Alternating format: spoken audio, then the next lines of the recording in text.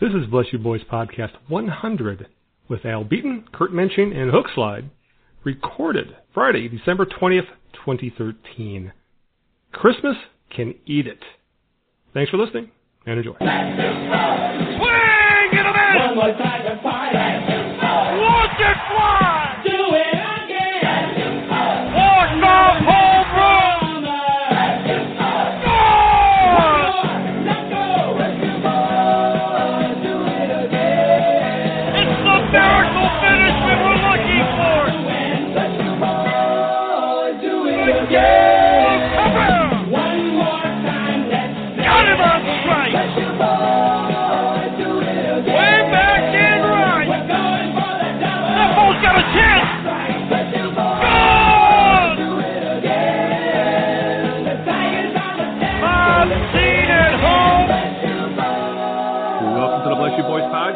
We're the editorial staff of BlessYouBoys.com, SB Nation's Detroit Tigers blog. When we're up, we get to discuss the last few weeks of Detroit Tigers baseball. This is your host, Al Beaton, co-managing editor of BlessYouBoys.com. Have the usual gang of idiots with us this week. First off is, I guess I can call you thing number one, and that would be Hookslide. How's things in the west side of the state, Hookslide? I'm sorry. Thing number one and an idiot. I think we're done. I think we are done here. The west side is all right, and a Merry Christmas to everyone who's listening. That's right. We're recording this just a few days before the holiday on the 20th of December. And also joining us on this holiday podcast, birthday celebration, and also a landmark podcast, we'll get into all that in a little bit, is thing number two, and that is Kurt Menching, who is king of the UP. How's things, Mr. Menching? Well, first off, a happy Boxing Day to everybody. Yes, we got for our Canuck friends. Of course. You know, we're nearly Canadian up here, so I felt it was my duty. Oh, yeah, and I am south of Canada here in southeast Michigan here. So yes, we're all a little bit Canadian when we live in Michigan. So, and of course, I should say that Kurt is also a columnist for the Detroit News, co-managing editor of Bless You Boys, and he. And we think he's the problem why SB Nation was down because he stepped on a cord. So you can't do that. You have to you can't kink those things because the data freezes. You have to release the cord. You know, I had the coffee cup too close to the servers, and oh, geez, I don't know how I have a job. Yeah, but we apologize for the issues we've had in the site. They seem to have been taken care of by the powers that be at SB Nation. So hopefully everything's taken care of that way. A couple things before we get going. You want to reach us with your thoughts and questions, bybpodcast@gmail.com, bybtigers@gmail.com. We're also on the Twitter, @BlessYouBoys, and we're on the Facebook, facebook.com/byb.tigers. All right, we've got lots going on. Well, not so much with the Tigers, but there's a lot going on with everybody because it's almost Christmas. We have a birthday coming up, and also it's a milestone podcast, guys. This is podcast number 100 for Bless You Boys. So, to be honest with you, I'm the only one who's done all 100. The rest of you guys just kind of come and go as you please. But I got to say, it's a heck of an accomplishment for the site. This has become a regular feature for the site, and we appreciate everybody who's listening because we do have quite a few listeners. We are released in the teens, so we're doing pretty well. So, all right, with that, let's talk baseball or something. Oh, and first off, Kurt, how old are you going to be? Because this birthday we're talking about, everybody, is Mr. Menching's. Too old. Yeah. No, you're not. I'm older than you. Don't you hate it when us youngins say shit like that? No damn kidding. Well, 35. It's a nice round number, 35. Right. Well, we'll figure out how to celebrate Kurt's birthday a little later in the podcast. I recommend everyone send me $10 for each year old I am. How about a penny? Penny? What the heck am I supposed to do with that? Spend them. On what? Nothing costs 35 cents. You can't even park for that anymore. Here we go. He's getting all wound up here, right? You sound a lot older than you're claiming to be. I have to tell you. Get off my snow. You damn kids and your payphones. All right, before Kurt goes off on a rant about kids in his yard, let's move on to the Detroit Tigers. Since the winter meetings ended and our fiesta of live podcasts, there's been very little to report going on with the Tigers, guys. There's been a couple of rumors that we should at least touch on. even though I think we all agree they're pretty much ridiculous. And the first one is there was a rumor going around that Austin Jackson and a Brett Gardner trade was discussed with the Yankees. And I don't know about you, Kurt, but this really doesn't seem like it makes sense for anybody involved because Jackson's a better player than Gardner, and the Yankees don't need outfielders. They just inked a shit ton during free agency. So would any talk of this just be salary dump, or is this just one of those, let's do our due diligence and see what it would take to get Gardner? I don't know. I think after they traded Doug Fister, people believe they're going to do anything. Yeah. It didn't make sense, and I didn't buy it for a second. How about you, Hookslide? Do you buy anything into the Brett Gardner rumor?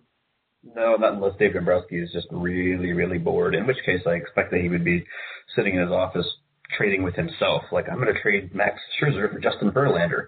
Yes, it's brilliant. Otherwise, what's the point? Austin Jackson, Brett Gardner, 6 of one, half dozen the other, slight advantage. Jackson, and like you said, the Yankees have as many outfielders as they could possibly need. So what is the point? Yeah. Well, let me ask you this. You think Dave Dombrowski likes to troll the media? You think he's in there pulling strings like a puppet master? I have to be careful how I answer that. You might be listening. Yes, right. Yeah, he might start pulling our strings. You never know. No, the thing is it that Dombrowski is out trolling, or is this just unsubstantiated rumors? You don't know where this stuff even originates. Yeah. It could have been a couple of drunk guys in a bar at the winter meetings, for all we know. So, or conducting podcasts during the winter meetings. Yeah, no kidding. For this other rumor to be true, they were more than drunk. They were a little hammered. We talked about it during the winter meetings, but it popped up again after the meetings, and that was the Tigers still have a supposed interest in free agent starting pitcher Ervin Santana. This rumor felt like nonsense during the meetings. It still feels like nonsense today, Kurt. The Tigers don't really have any serious interest in a starting pitcher, but the one scenario that made sense is when Tony Paul put out there saying the Tigers found out how much Max Scherzer wants in an extension, and the Tigers essentially crapped their pants and started looking at pitching. Well, I mean, for one, I agree with some of what Tony said, but the part two is that this is a pretty smart front office. Mm-hmm. I can't picture them being surprised by the outrageous number that Scherzer and Scott Boras are asking for. I mean, everyone knows. Fans know. You know. I know. Hookslide knows. Everyone knows that Scherzer is going to ask for a frickin' fortune. So this should not surprise them. They shouldn't be crapping their pants over it. Hookslide, what do you think of this Santana rumor? I mean, Santana's not a bad pitcher per se, but the money being talked about with pretty much an above-average major league pitcher, they're talking essentially Anibal Sanchez money for Santana, and I don't think you're going to be saving that much money over Max Scherzer. No, and none of it really, makes sense. And even if, let's say that Max Scherzer came out and demanded just, ungodly amount of money, and it really did actually take the front office by surprise, and they couldn't, why wouldn't you still hold on to him for the remaining year of the contract? Why would you ditch him for Santana at that point? It doesn't make sense. Exactly. This is a team that still feels like they can win the division. They can compete for the World Series. And realistically, this team should still be considered a favorite in the Central. So that would change quite a bit if you swap out for some reason, God forbid, Scherzer for Santana. And maybe that's it. We've heard a lot of theories about why Dave Dombrowski has been dealing the way he has, in this offseason. And maybe that's it. Maybe he's just trying to give the team a challenge. Like, we're going to get rid of guys and bring, people like Lombardozzi in. Let's just see if we can still compete. Yeah, he's trolling the rest of the Central Division. That's what he's doing. Who knows what Dave Dombrowski's thinking? But I'll put it this way: neither of these rumors make any sense. If they come true, well, I think that's a very, very. See, that's how weird they are. Is that I can't put them into words. That's how stupid these rumors are. So let's move on. And I guess we should touch on, as I put these in the notes, they are worthy of note, but are they worthy of discussion? And that is Luis Marte and Danny Werf cleared waivers, and they were assigned to Toledo. Actually, Werf was removed from the 40-man roster just recently in order to make room for Rajai Davis. And this was a little more interesting, guys, that the Tigers signed left-hander Dwayne Belot to a minor league contract, who the ex-Tiger who is now coming back to the team, and he has shown promise in the past. And, this is the kind of guy, I think, guys, where they might catch fire in a bottle when it comes to looking for a left-handed pitcher. So if anything, Kurt, the Belot move, I guess, should be at least a little more newsworthy.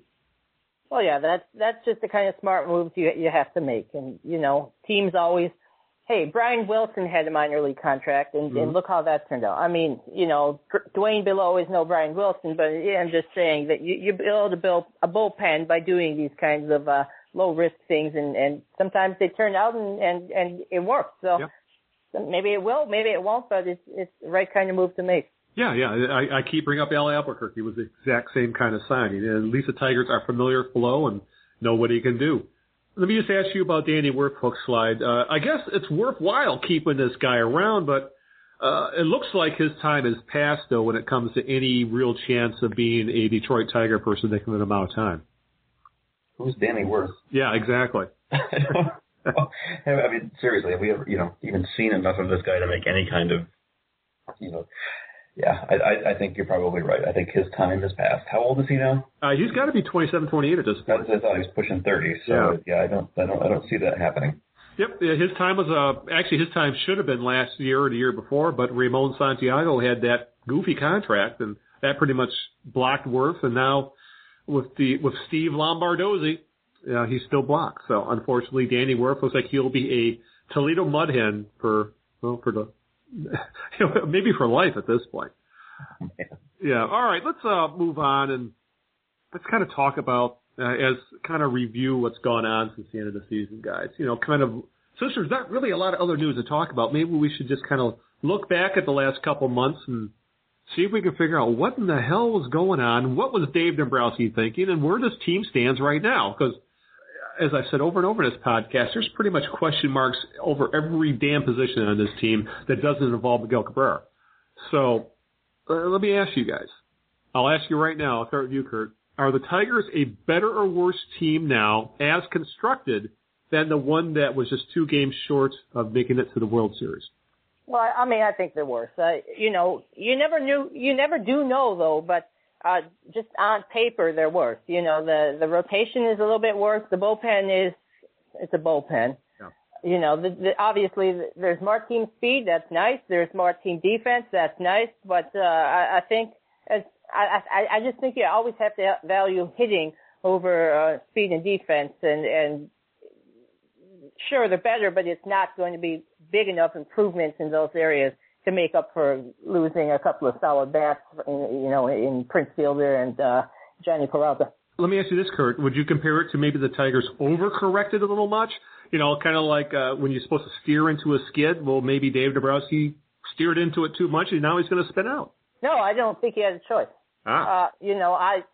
He wasn't going to be able to keep Johnny Peralta. You're going to be losing that fast. Infante was pretty cheap for the Royals, but he did what he had to do. I mean, what choice were they going to have? They were going to have a worth-hitting shortstop, period. And he managed to get a shortstop who will be one of the best fielders we watch in this generation, more than likely. So I think, Iglesias won't hit, but he's going to be playing beautiful defense. And tonight, I don't think it's an oversteer. I mean, he didn't really do all that much. Most of the changes can come down to trading Prince Fielder, which long-term health of the organization was the right move. And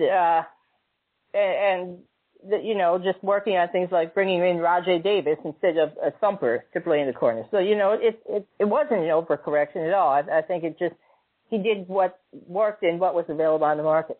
Huxley, what's your take on the Tigers as now constructed? Is this a better or worse team, or would you say they are capable of pretty much reproducing what this team did last year, win-loss wise, but just in a different way? Yeah, it's it's a left hand and right hand thing. What the right hand gives, the left hand takes away. And it's just up and down the line. You can look and say, just like Kurt said, I don't really see how they could have done it any differently, I guess. Getting out of the Prince Fielder contract was a good thing. Losing Johnny Peralta, maybe not so good. Losing Fielder, trading for Kinsler puts Infante out of the picture. So, either way you steer this, you're without Fielder, Infante, and Peralta, and that's a big hit to the offense. No way around it. I can't think of a single thing that Dombrowski could have done differently, to stop that from happening. And then you could turn around and say, well, then he should have, made a huge upgrade in left field and gone after my good friend Shin-Soo Choo. Yes. But that's not going to really, why trade off the fielder contract just to get the Choo contract? So, yeah, like Kurt said, they're definitely worse on paper. And I have some concerns about maybe team chemistry. It's a lot of new guys. I still think they're going to end up taking the Central Division, though. Any team that's got Justin Verlander, Max Scherzer, Miguel Cabrera, it still has, you put those three together, you got pretty much three superstars, let alone you have the best starting rotation, at least arguably still, even with Drew Smyly in there instead of Doug Fister in baseball. Yeah. And the fact that there are still, Ian Kinsler is, you could make the argument he's a better player than Omar Infante. Yes, there's going to be a downgraded shortstop, obviously, but, that one, I think that ship sailed when Biogenesis went down anyway. So between that and the cost it was going to take to keep Peralta, he was gone. The Tigers really do needed to finally decide if Nick Castellanos is the man. So it makes perfect sense. Let's put him at third base. Let's run with it. If he's the player they think he is, they will be, that'll be a huge plus for the Tigers, and it'll help do a great deal of kind of helping with filling in the Prince Fielder offense. So, and I really like the idea of the Tigers going to a platoon, and that's something baseball got away from. They really need to get back from, because that left field platoon, that can be very, very productive. And I wish more teams would start looking into that. If you put guys in the position to succeed by putting them against pitchers they can hit, you should get a lot of offense out of left field. So I like how this team has been kind of put back together. I do have concerns, like Cookside said. We really don't know how it's going to mix, how this is going to meld, let alone there's the Brad Ausmus question. But this is a team that should still win in the 90-game range if you just look at the pitching of Miguel Cabrera. I guess the biggest fear is that this team gets off to a slow start and everybody panics. That's, if they can just start at 500, get a few wins under the belt, then get the ball rolling, that would be great for everybody concerned. If they get off to an awful start, it's going to get ugly. All right. Let me ask you this, Kurt. You kind of alluded to this when you were describing some of the moves the Tigers had to make. Were these moves made strictly due to salary concerns, or do you think there was a genuine need to reimagine the Tigers roster? I think the roster was not going to be one they could maintain. And, like I said, we saw that, and they couldn't keep Peralta. When you get, $53 million for 4 years, that's a lot of money. It wasn't going to be possible. And besides, it wasn't going to be something that you would want in the long term. The first year of that contract might be okay, but by the end of it, I don't think that's going to be a contract you want, and you don't want that holding you back. Same with Infante, so you had these guys who were getting all this. 2014 might have been a World Series year. I don't think we can say it's not going to be a World Series year. We can say it's definitely not going to be as easy, but you can't say, no, they won't win the World Series now. The team is too good. You can't say that. It is impossible to say. So they made some of the moves they had to do to stretch out the window. The window might have been open for 2014. Some might say 2015, but I would be a little cautious about that. And then what happened? There wasn't a lot coming up in the minor leagues. They have one of the worst organizations in baseball. So it looked like if they didn't start to make some serious moves, there could have been some bad times on the horizon. You might be stuck with a second or third place team hoping for somebody ahead of you to fail if you want to make the playoffs again. And I don't think that's best for anyone. They're drawing 3 million fans a season right now. So they had to do these moves to keep the window open, to allow themselves financial flexibility. And everyone says, well, it was about the money. Yes, it was about the money because they couldn't maintain what they were doing. They had to do something to make it more affordable to continue to compete because, like I said, the minor league system wasn't going to be able to step in and help there. So it was about the money. It was about making this roster one in transition and probably see more moves next offseason as well. It reminds me a lot of what we saw 2009, 2010, and then 2011, 2012, 2013 during the playoffs, winning the division, going to the ALCS every year. So we can't say it's going to work out. You don't know. You can't say it's not going to work out. But it seems like it was a decent plan and a plan that I think we can get behind and hope for the best for. Huxley, I'll ask you the same question. It was salary concerns more than anything else that caused the need to make the roster changes, or was there a genuine need for the Tigers to get better defensively and add some speed? I wouldn't go with that latter option, I guess. I think they were doing, I guess defensively everybody can complain and say, no, they were a seriously subpar team, but, overall, offense, pitching, even with the bullpen issues, they were a pretty darn good team. So I don't think there was some driving need there to say, no, this team needs to be shaken up and retooled and, reimagined, and we got to do this now if we're ever getting. No, I mean, come on. They made it to the playoffs 3 years in a row. Why mess with that if there's not some other, driving reason? And so I would say probably the salary concerns. And, I mean, goodness, we saw what happened in this offseason. People are getting paid ridiculous amounts of money. Can't really expect the team to keep up with that, I don't think.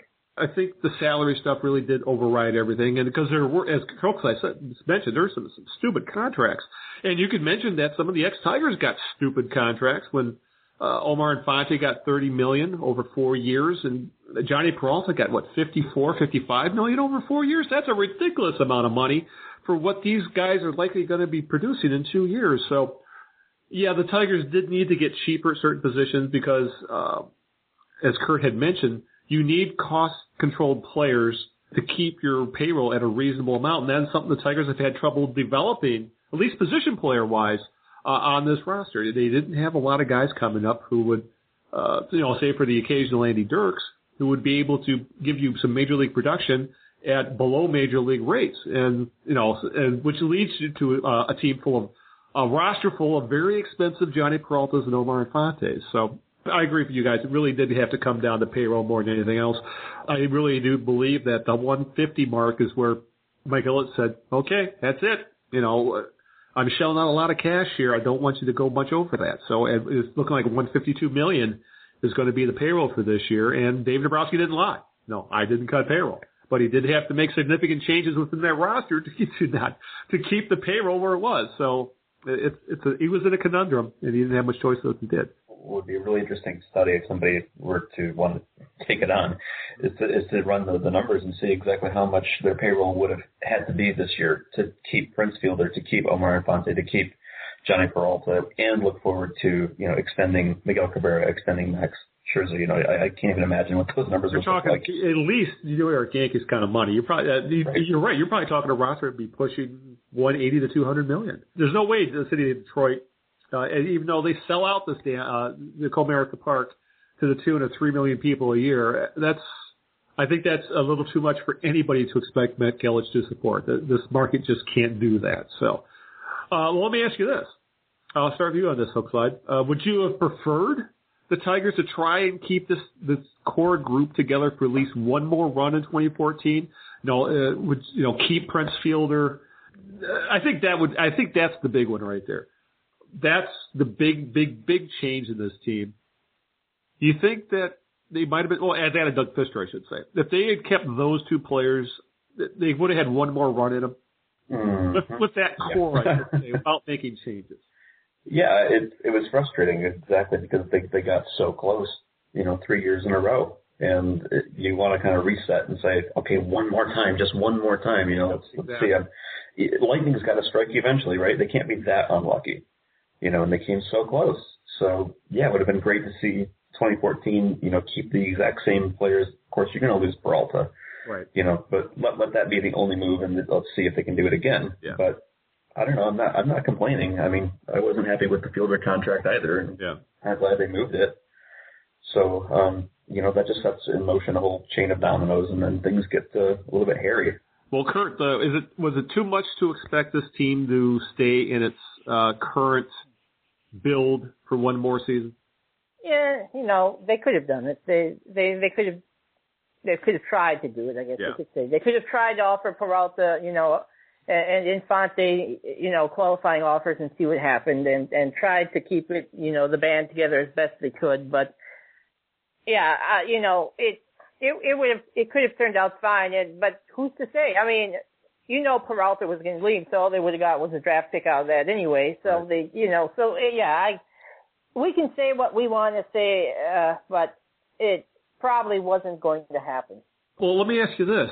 Had this core group, you think, had already run its course? Was the door closing on this group that had won 3 straight division titles? They can win a 4th straight division title. They were going to win a 4th straight division title unless injuries or stuff like that cropped up. The makeup of the team was right for winning, and the division was okay for winning. And with a little bullpen help, they possibly could have gone all the way. Or hey, if Miguel Cabrera was healthy, they could have gone all the way last year. So 2014, we had every reason to expect was going to be a good year, no matter what happened. So I think it still has the possibility to be a good year too. So. Yeah, well, I got to ask you this, Kirk. I know you just recently wrote a column about this in the Detroit News. Somebody reads what I write. Yes, yeah. I do anyway. I don't know what I wrote. It was that. Do the moves of this offseason make the future of this team look far brighter when you go past 2014? You might be going a word too far there. Yeah. If you catch my drift, but it looks brighter. Excuse me. The future looks better than it did. There's still room for things to be done, though. Do you agree with Kurt there, Hookslide, that thanks to essentially clearing up about $70 million worth of contract and hopefully getting younger, say on the left side of the infield, where you got a couple guys in their young 20s now, things like that. Does the future of this team look better? Well, if I agreed, that would be boring. So let me try and find a reason to disagree. Why does it look brighter? I would challenge that, I guess, just for the sake of argument. Why does it look brighter when we're saying that the team just got worse on paper? Unless you expect that it's going to magically ripen, that someone like Nick Castellanos is going to become a superstar in 2015, or that, freeing up this extra money in the payroll is going to, it's going to be spoken for. Yeah. That they have to extend Cabrera, they have to extend Scherzer. So I'm not sure how this team gets better and the future looks brighter when we're saying they took a step backwards. Well, let's ask you then, what is your picture of how it would have looked brighter? Well, I'm not the one that said that it looked brighter. Well, see, you're challenging me here, but I'm saying they couldn't maintain what they were doing. It was going in the wrong direction, and it was going to go in the wrong direction very quickly. Right. We agree to that, right? So we agree. By making the correction they did, the future is going to be brighter than it would have been otherwise. Not that they took a step backwards. I mean, the change was made. They took a small step backward. It's not like they took a big step backward. Well, put it this way, guys. I'll start with you, Hookslide. Did this team need to take a step backward to start moving forward again? I'm still stuck on the question of how do they get better from this point. Well, I guess the way to put it would be is that we can't say they will be better, but I think they laid the groundwork to get better because, one, they freed up all that cash, which could be then used towards Cabrera, Scherzer, other players. I would also say that they really did need to get younger, because a couple years from now, this very good team starts looking kind of creaky around the edges. And also the fact that, well, maybe this team would start getting stagnant after another year. I think when it comes down to it, maybe I'm thinking more Hookslide. I know you brought up chemistry in the past. Maybe the chemistry in this team is starting to get stale, and they did need to make a shakeup. And then when you factor in the point that this team has the potential to do other things now, maybe that is a better way to put it. Maybe they're not going to get better in 2015, but maybe the potential to get better in 2015 and 2016 is now there because of the moves they made in this offseason. It's all about the salary, I'd say. I mean, because like I said, the only way this team is going to get better, quote unquote, is if they add some better players in the bullpen or in left field or wherever it is. So when I say it comes down to salary, what I mean is, it's not like they freed up billions of dollars so that in 2015 they can go out and sign a bunch of all-stars. I mean, they freed up money so that they can extend those 2 all-stars that we already talked about. So essentially what we're saying is the team's going to look, basically the same roster-wise come 2015, 2016, I think. So how do they get better if they're not necessarily adding better players as time goes on? Well, let me ask you, Kurt, does this team need to take a step? Is this one of those situations where you take a step back so you could start taking steps forward again? Well, yeah, and look, they're not going to re-sign Scherzer. I mean, I know I've said things emphatically before. I've said emphatic things before. They're not going to trade Prince, and obviously, maybe I'm not always 100% right, but no, they're not going to extend Scherzer. He's going to cost way too much. They couldn't. This is why they made the Fister trade in the first place, because they knew they couldn't keep Scherzer. They needed to bring in another young arm. It lines up perfectly. Scherzer's gone after 2014. Robbie Ray, who they like and who a lot of people like, maybe not every prospect watcher, but a lot of people like Robbie Ray, thinks he's going to be able to step in. He's not a number 2 starter. He's not, he's not Scherzer, because nobody's Scherzer out there. There's very few players at that ability. But what they're doing is they're going to have Drew Smyly in the rotation. He's going to cost very little, and he's a very effective pitcher. They're going to have Robbie Ray in there. He's going to cost very little. And that's how they're going to get better. They're not going to be spending $90 million trying to maintain a rotation and then build the rest of the team. They've got Verlander and Sanchez, 2 very good guys at the top. They've got a couple of guys who are decent to round it out, and that's the plan. I don't believe for a second that Scherzer's back after this year. No, because then they get worse, don't they? I mean, I'm having trouble following the logic. If you agree that moving from Fister to Smyly in the rotation is a step down, but in a couple years, he could end up being a better pitcher. That's the thing. He has the talent. Here's the thing. They're going to get worse because they couldn't afford to keep him anyway. So you're going to get worse either way. You can go, oh no, now I'm worse. What do I do? Or you can plan ahead and say, okay, this is going to happen in the future. How do I mitigate it? They're trying to mitigate things that are going to be bad in the future. I guess we'll just have to agree to disagree in that we'll put it this way: the potential for this team to get better is now there. But right now, that's all conjecture. It really is. Because we can't say Robbie Ray is going to be a star. We can't say that Nick Castellanos is going to be a Rookie of the Year candidate. We can't say that Justin Verlander isn't going to continue to decline. There are all kinds of things out there. But at least with the cash freed up and the fact that they're starting to get younger and they have some cross-control at some vital positions, the Tigers now have options they wouldn't have had if they had kept the group together for one or 2 more seasons. I guess, I'll put it that way. All right. And then again, I'll issue guns at dawn and you guys can duel. Okay? So. I hope you realize one from northern Michigan. Well, I'm going to issue sniper rifles. That's a long shot. That's a really long shot. Well, make it more interesting. You got to play the wind and the elevation, so. I was not told there would be math involved. Well, it's your birthday. That was your birthday surprise, so. All right. I am the most sabermetric of the 3 of us, though. Yes, you are. Well, let me ask you guys this as to kind of wrap up this off-season discussion. Kurt, did the Tigers go too far, not far enough, or did they do just enough when it came to retooling this roster for 2014, considering the salary constraints that they were looking at and the needs that this team did have when it came to certain positions? Well, I mean, it's not like I'm happy about it, but, I feel like they had to attack things, and I really wish they could do more for the bullpen, but, right. I could cite an article by a very good Tigers blog, I think the New English D, right. by Neil Weinberg, and he said he studied the past few years, and just because you go out and buy relievers doesn't mean they're going to be any good. So I think that's a good study. Maybe you can find a link for it in the podcast notes. And he's right. So I feel like they could have done more. I would have loved to see them do more, but action doesn't equal results. Well, Hooks, I'll ask you the same thing. Did the Tigers do enough? Not enough? Were the moves that they were, I guess we could all agree, were forced to make enough to essentially keep this team on the right track?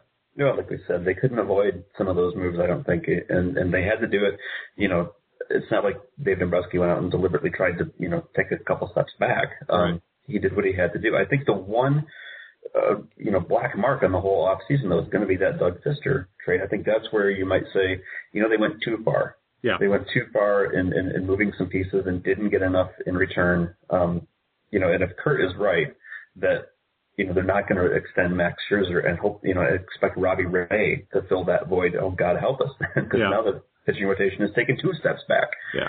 So I think that's going to be the one that comes back to bite them. But it's not going to kill the team. No, you're right, because this team had enough pitching to survive that, so to speak. But I'm with you there. that's I think the one real head scratcher of this offseason is that's all they got for Doug Fister. Unless, of course, Dombrowski outfoxes us all and he finds the next new stud pitcher in Robbie Ray. But I've said it over and over again. I've always been of the fact that the team that gets the currently productive major league ball player wins the trade. I'll take that almost every time over a prospect because we've seen time and time again prospects get hurt, prospects don't live up to their potential, prospects become average ball players, not stars. Like I said, there's a lot of question marks with that trade that I think that's the one where he might have went too far with. So I think we're all in agreement there. Well, it didn't fill any of the current needs, I don't think. At that point, Steve Lombardozzi doesn't fill a need. No, right? Because unless you need, have a guy who's needs the Italian Don Kelly, Right. You owe me some money there. At that point in the season, they had offloaded Prince Fielder. And Johnny Peralta and then Omar Infante. So the offense was taking a step back, and the bullpen was already kind of in bad shape. And you think, if he could have got, for Doug Fister, if he could have filled at least one of those two spots, either gotten a good, middle reliever for the bullpen or a solid, average hitter, then it's a little easier to swallow. And instead we get utility guys and a prospect. I think that didn't really help. I'm still thinking about how I felt when I saw the details of that trade, and I was angry, thinking that's the best you could do. But like I said, this really came down to Dave Dombrowski falling in love with a hard-throwing left-hander. And as Tori said in the past on this podcast, that's what we have to have our faith in. If Dave Dombrowski likes Ray that much, we have to trust him that Ray is going to be the pitcher he thinks he's going to be. So, all right, let's move on to a little more pleasant topic before we start wrapping up the podcast.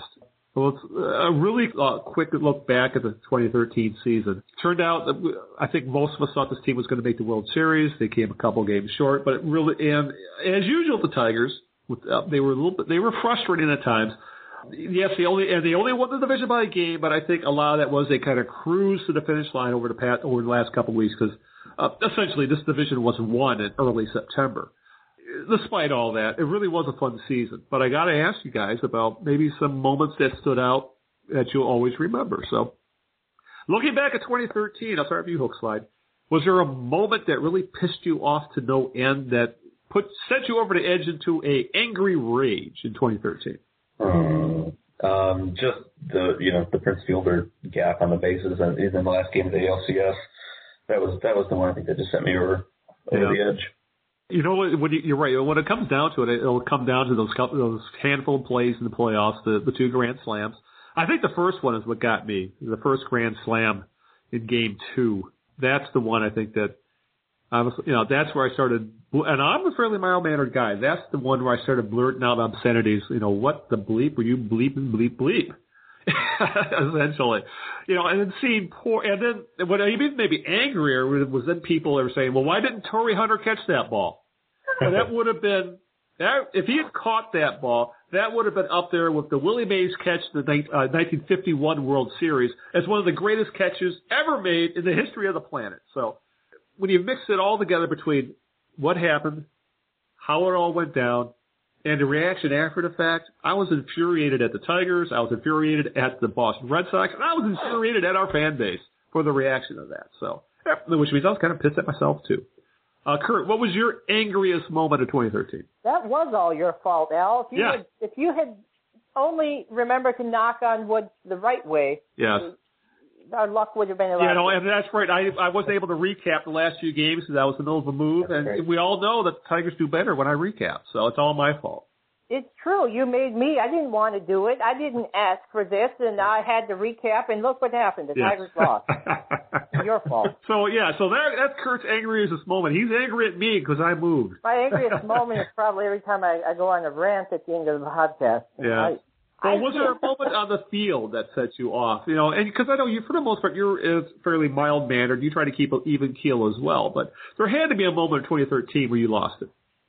I don't really lose it. I mean, I'm like, we're like you guys are manic when you lose it, and I'm more of a rocking it like a baby, Go into a stupor kind of thing? Yeah. So, I mean, I was chatting with my friend Eric of Truth Blue LA, and he, during that inning, and I was just saying, this is getting worse. So no, I think I have to stand up and walk around. I'm going to pace a bit. I'll be right back. And then I went into the kitchen and didn't even look.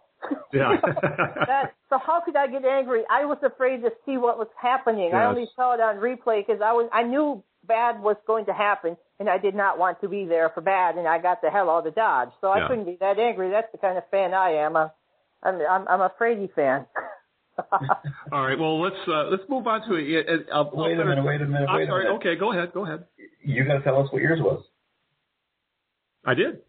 You did. You did? Yeah. The Grand Slam. The Grand Slam and the entire reaction of the whole. If there wasn't angry, it was the Grand Slam. But I wasn't angry. I was scared and then sad. Yeah. There you go. All right. Favorite moment. I'll start with you, Kurt. Was there a favorite moment of 2013 that stood out to you? Oh, geez, that's hard. Probably, the home runs against Mariano Rivera. I thought, it didn't result in like the game being won, but Cabrera, that was just an awesome moment. Mo going through the final 2 months of his career, and then Cabrera stepping up there, and it being Yankee Stadium and everything. I mean, it was just magical, and it was supposed to be magical for Mo. But, tough luck. It was magical for Cabrera and Tigers fans. So I really enjoyed that one. I'll go with mine. It has to be Torrey Hunter's home run, walk-off home run in the ninth inning to salvage the last game of that 4-game series at the A's when the Tigers fan base is on the verge of insurrection that they had gotten swept in that series. I don't want to say that was a turning point because I really do believe the Tigers would have won the division anyway. It very much reminded me of Craig Monroe's home run in 2000, I believe it was 2006 in New York, where the Tigers looked like they were going to get swept, and they came back late in that game to win it thanks to Monroe's home run. I found this to be a very similar one. It avoided a god-awful sweep late in the year and kind of soothed everybody's nerves, and it really was completely unexpected. And of course, it was all Grant Balfour, so that's always a fun thing too. So that would be mine. How about you, Hookslide? There's just so many of them. I mean, that's a good thing, I guess, if we're saying, I can only think of one really, really angry memory, but there's so many good ones. And I love the dramatic turnarounds. Of course, that game that you just mentioned comes immediately to mind. I suppose if I had to measure my favorite in terms of, emotional output, that would be the one. But I loved the walk-off home run that Johnny Peralta hit in June against the Red Sox. That was the first, if I'm not mistaken, I think that was the first time they had come back and walked off that year. That's right, because they had some awful late game. That was when they had the late game issues were bubbling to the top. You're right. Yes, everybody was saying this team cannot score after the 7th inning, right? And then lo and behold, that they came back to win that one. That was great.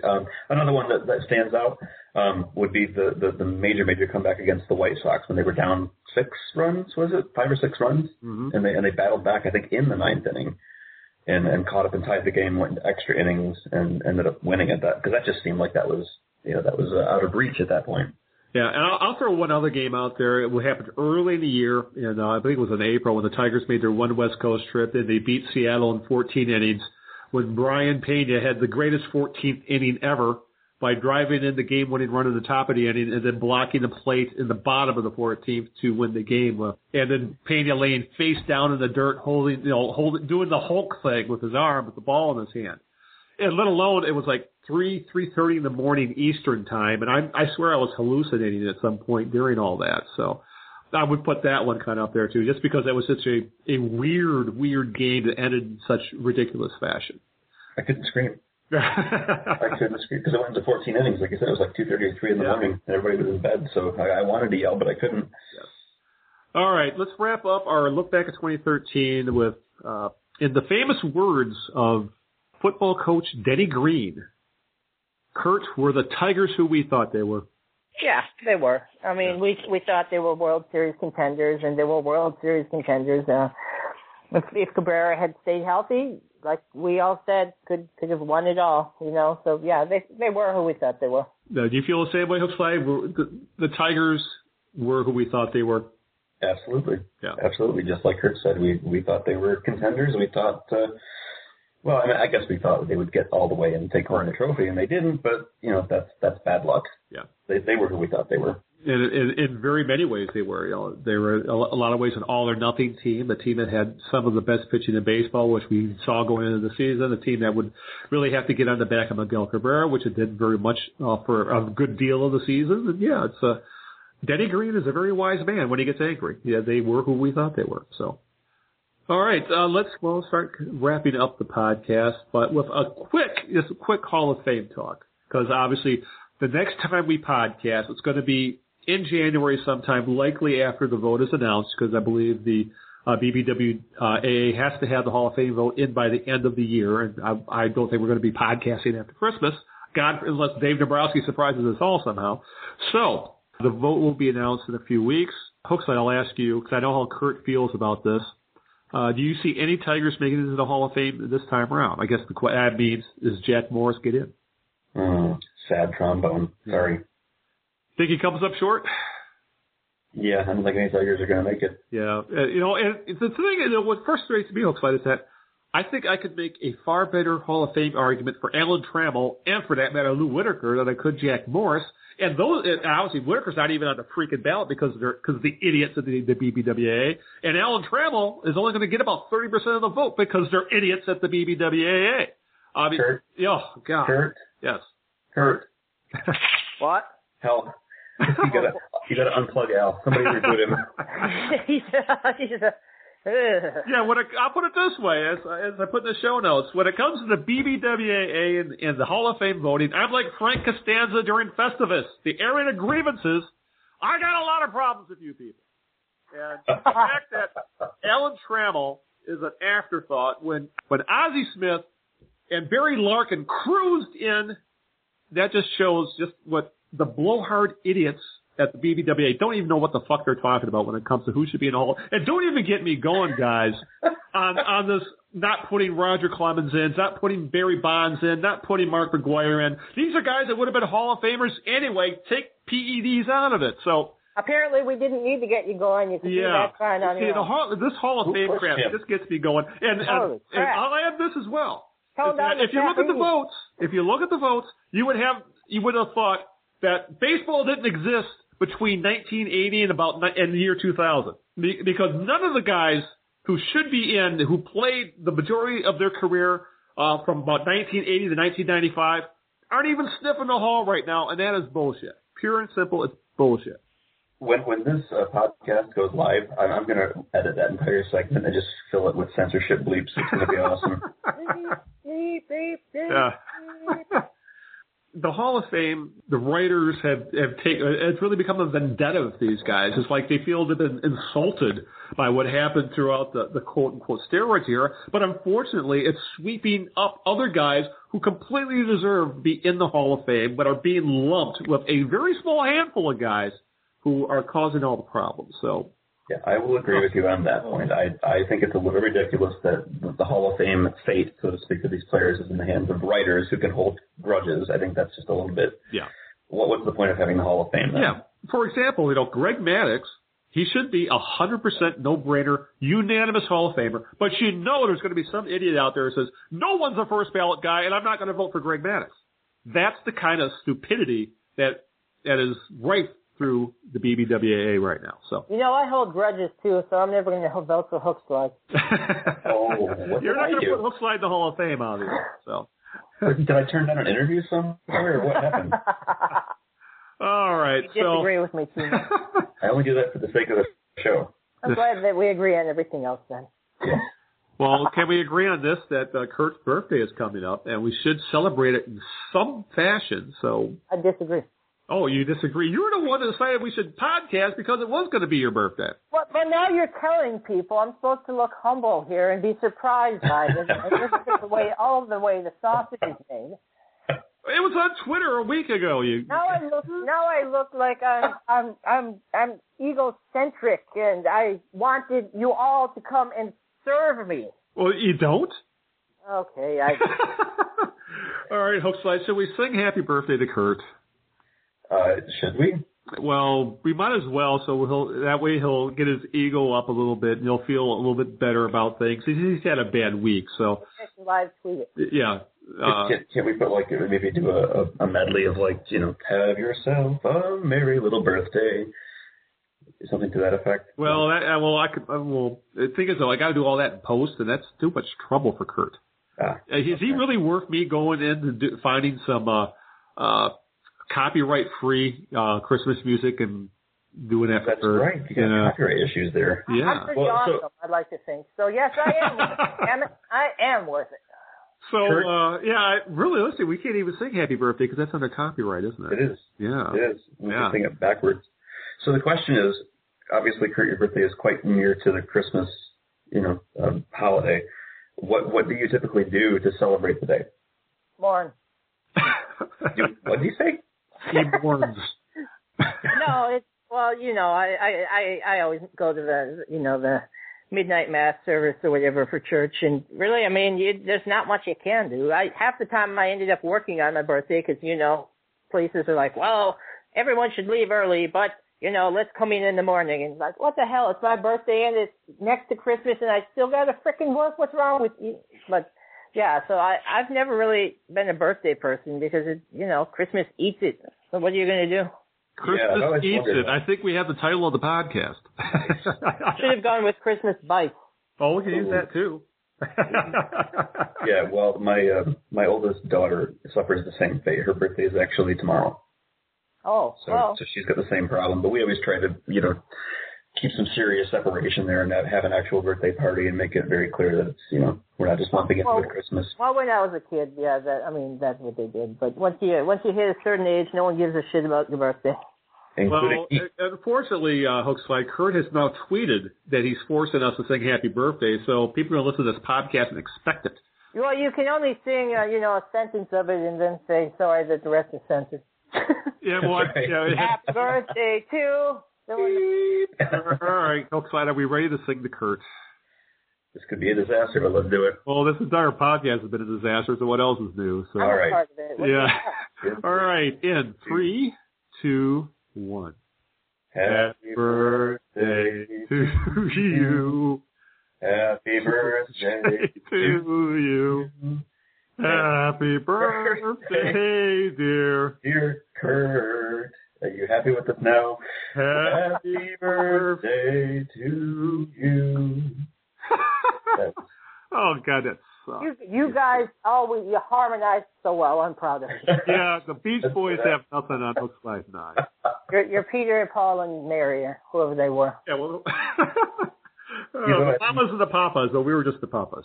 So if we really cared about you, Kurt, we would have hired the singing hot dog man to come in and do that.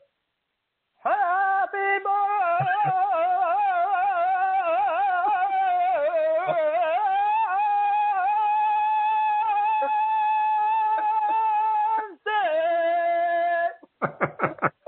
Oh, that hurts.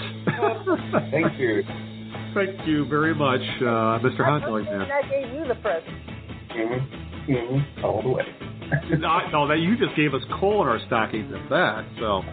Oh, my God. Oh, we got to wrap up this podcast. It is now completely spun out of control, which feels like a good way to end the year of the Bless You Boys podcast. It's a good way to end the 100th podcast of the history of the show. So, all right, let's wrap things up with final thoughts since we're kind of sung out here. We got the birthday crap out of the way. I mean, the fun birthday stuff out of the way. So, anything you'd like to add, Hookslide, before we call it a year on the Bless You Boys podcast?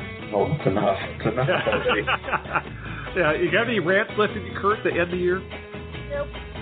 Yeah, I didn't think so. I think I already got my rant out when it came to the Hall of Fame vote. So I think we should just call it a 2013, and we'll see you in 2014. So we'll be podcasting sometime in January, likely after the Hall of Fame vote comes out, and if the Tigers do something. Well, like I said, it's all up in the air right now, but we'll see you sometime in January. So happy holidays, Merry Christmas, and all that kind of stuff. We'll see you in a few weeks. So and have a Happy New Year, as that matter, as well. So we'll see you in 2014. So until January 2014, this is Al Beaton saying good night and good luck, along with Hookslide.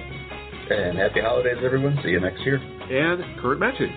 3, 2, 1. This is where you guys say Happy New Year. Happy New Year! Oh, Happy New Year! Oh, jeez. All right. So I'm just going to blow this whole show up, and we'll see you next time on the Blessed Boys Podcast. All right. Does everybody have to go to the bathroom? Nope. I think I just went. Happy birthday to you. Happy birthday to you. Happy birthday, dear. Dear Kurt. Are you happy with us now? Happy birthday to you. Happy birthday.